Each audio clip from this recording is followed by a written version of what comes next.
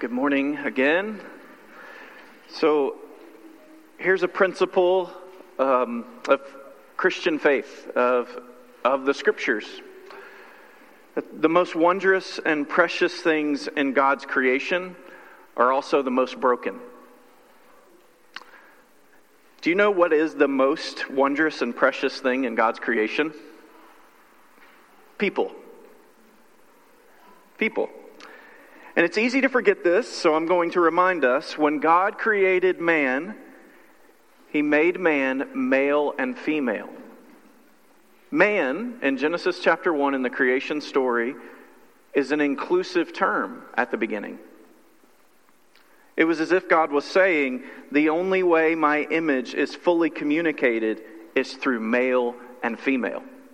So God created man, and He made him male and female. And only together could they fully represent who God is.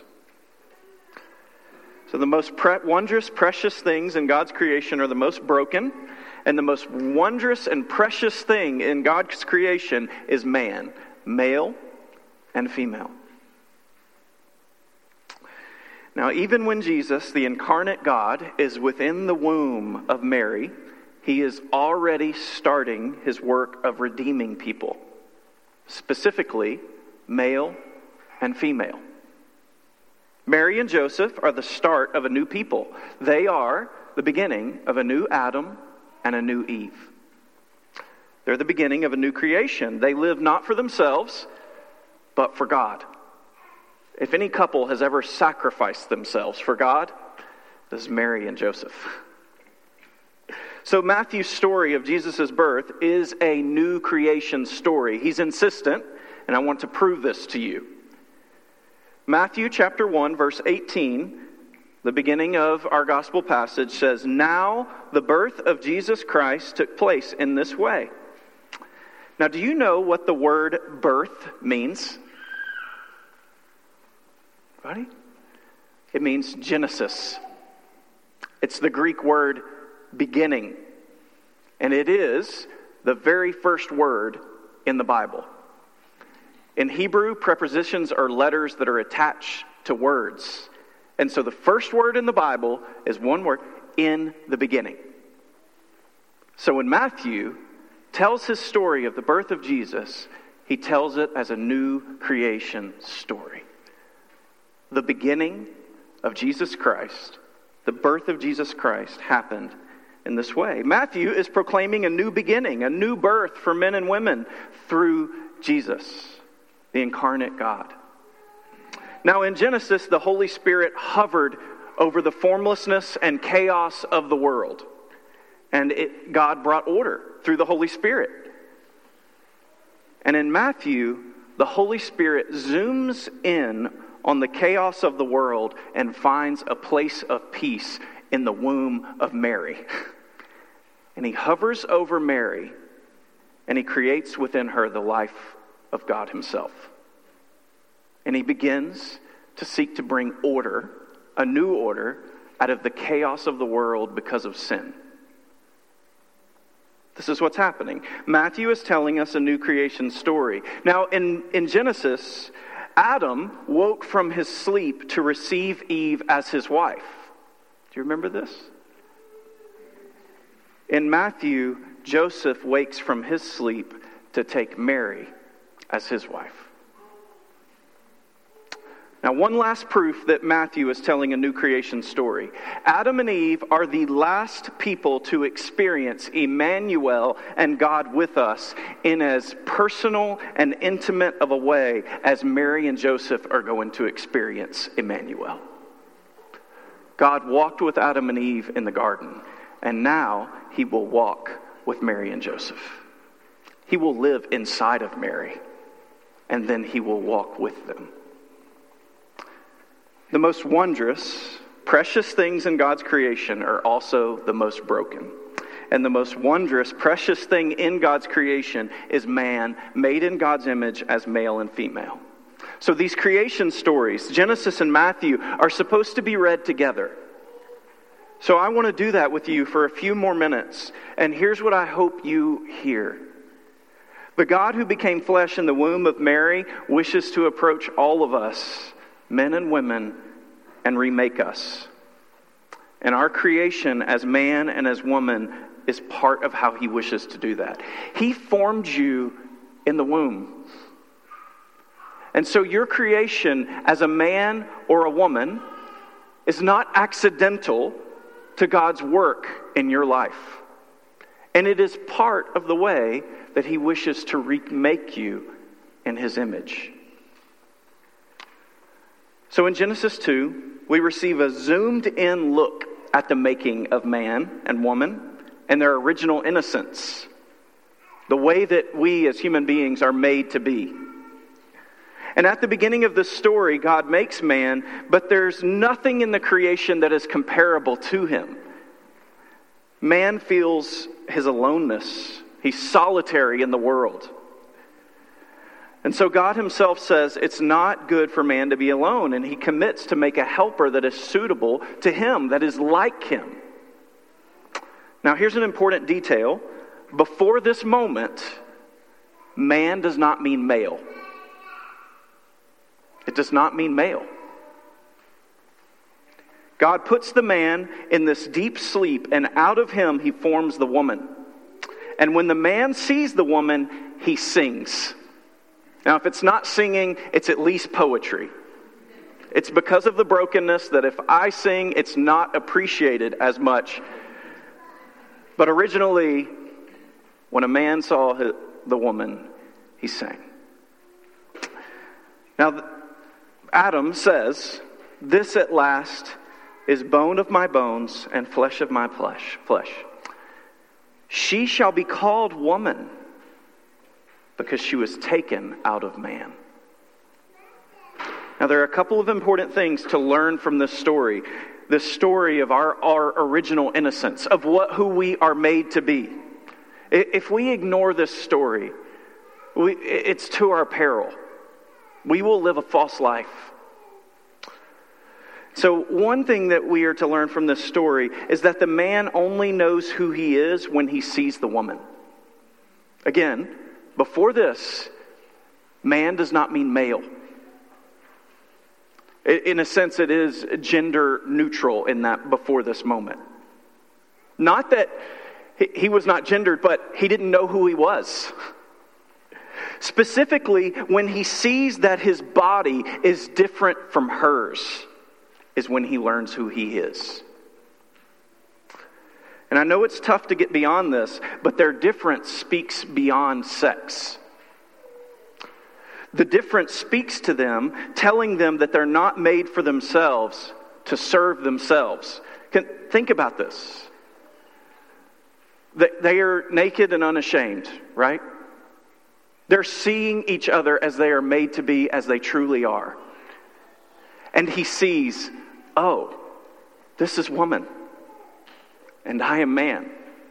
And in their difference, they see that they're made to serve one another. Not to serve themselves, but to serve another. So the creation of the first man and woman puts in concrete form that humans are not made to serve themselves. Do you see this? The creation of the first people, God is saying in a concrete way, you are not made to serve yourself. You are made to serve another. A second thing that we learn from this story. The woman's creation out of man is not intended to create a hierarchy. It is not. In fact, it's the opposite. The creation of woman out of man is supposed to engender in the man a sense of sacrificial responsibility for her as part of his own flesh. Listen to what he says. This at last is bone of my bones and flesh of my flesh. How could he at this point do anything other than recognize a responsibility to care for her? It's not hierarchy, it's responsibility of care. So in some way, there is greater responsibility placed on the man to move toward the woman. Listen to what's said next. Therefore, a man shall leave his father and his mother and hold fast to his wife. The emphasis is on the man taking initiative, acting. But that's not necessarily a hierarchy. It's responsibility, and often it's sacrifice. Now, this leads us to the other critical part of the creation story, the fall. The man and the woman fall prey to a lie that they can become more like God if they disobey him. It's ironic, isn't it? They fall prey to the lie that they will become more like God if they don't listen to him. God tells them what will happen to them and to future generations because of their disobedience. Now, on a positive note, God says to the woman that her offspring will conquer the serpent. He will conquer the one that introduced sin into the world. But the relations between man and woman from this point forward are going to be fraught with challenges. So God says to the woman, you will want to control your husband, but he will dominate you. I know that I'm skating on thin ice, but since I'm here, I'm going to go ahead and stomp it through. These are the temptations. Do not oversimplify them. It's not to say that other genders don't struggle with this, but these are the temptations and the behaviors that men and women as women are warned against. It doesn't mean they don't go both ways. Men, likely in their physical strength, are warned against dominating, becoming domineering. And women in their beauty and whatever other special gifts you have as women, you are warned against seeking to control. Now back to the creation story of Matthew. Even in the womb of Mary, Jesus is beginning to restore men and women, to restore the relationship between them as they are made to be. Mary is a young woman who's not yet married, and if she is found to be with a child out of wedlock, it is likely she would receive the death sentence. But she releases all of the control of her life to God. Mary does not seek to control, but to be led by God. Her response to the angel, this is in the Gospel of Luke, is, "Let it be to me according to your word." Not control, but release of control. Notice that Mary serves God prior to any other man, but that's not to stick it to the man. In serving God first, Mary actually becomes the mother of all men who trust in her Son. And the mother of all women too, of course. So Mary, she is the new Eve. The new woman who opens her hand to God and to serve all. No matter what that means. Now Joseph refuses to dominate.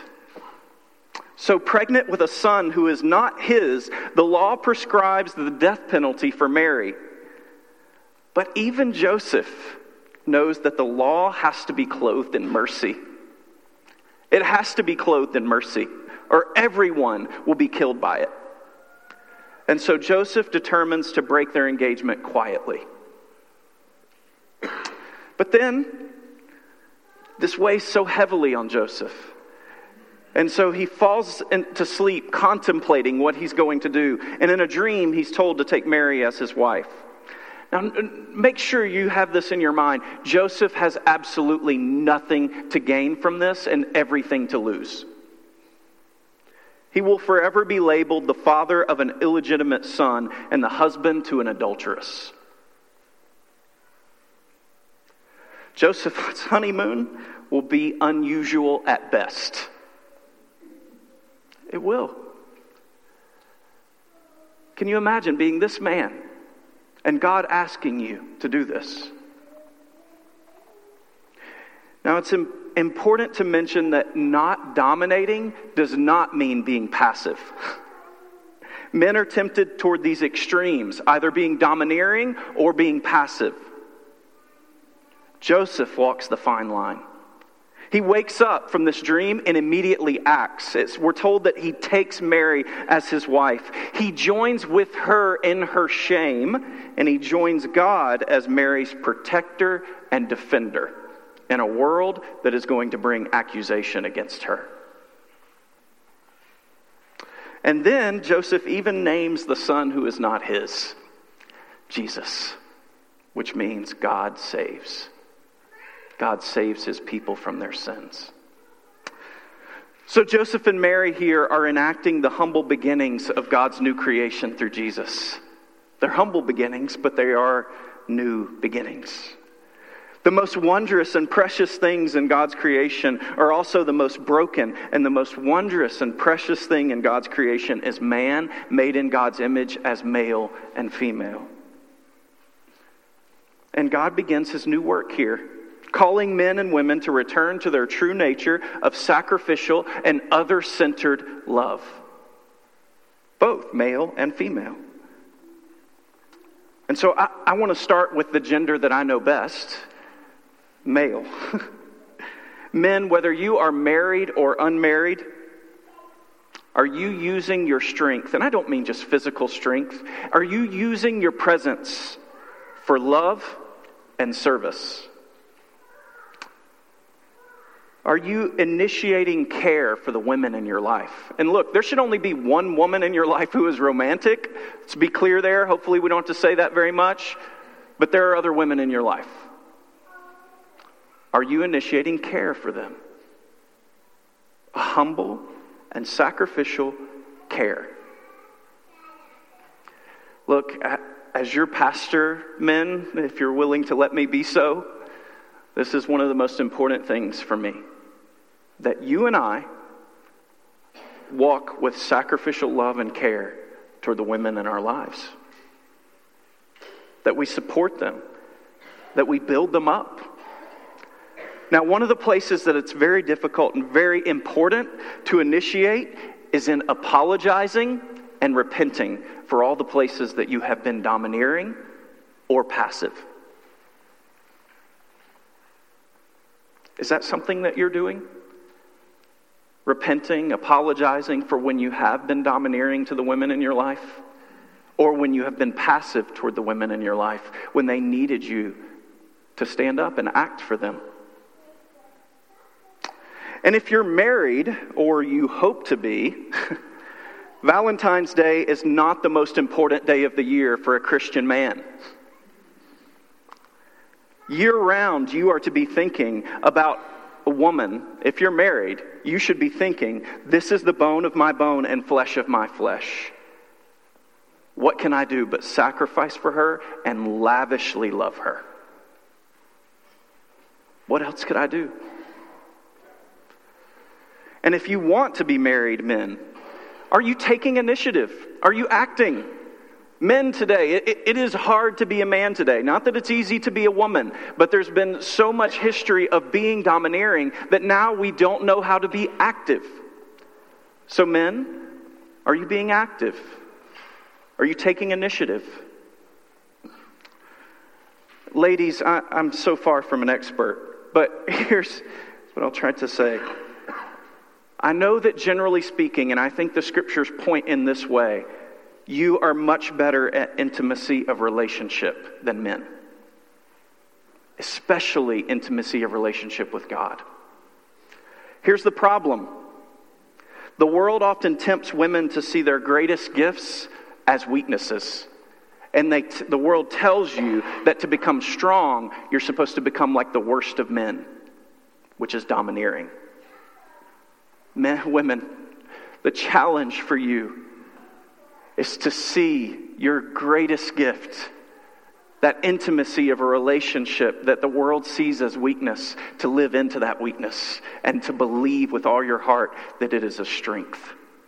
And that God wishes to use that desire for relationship and for intimacy for Him, for yourself, and for all the men around you, no matter how stubborn and bullheaded those men are being. Men need to take heed. So live into that strength. Live into that gift. And don't believe what the world tells you about it. The most wondrous and precious things in God's creation are also the most broken. And you, whether you are male or female, are the most wondrous and precious thing in God's creation. Are you trusting the Lord Jesus, the true Adam, who came to forgive our sins, to lead you in the right way? The way that will bring you life and joy, but in this world might also have pain with it. Are you trusting the Lord Jesus to lead you in that way? He's making all things new. And he begins with you. And he begins with me. In the name of the Father, the Son, and the Holy Spirit. Amen.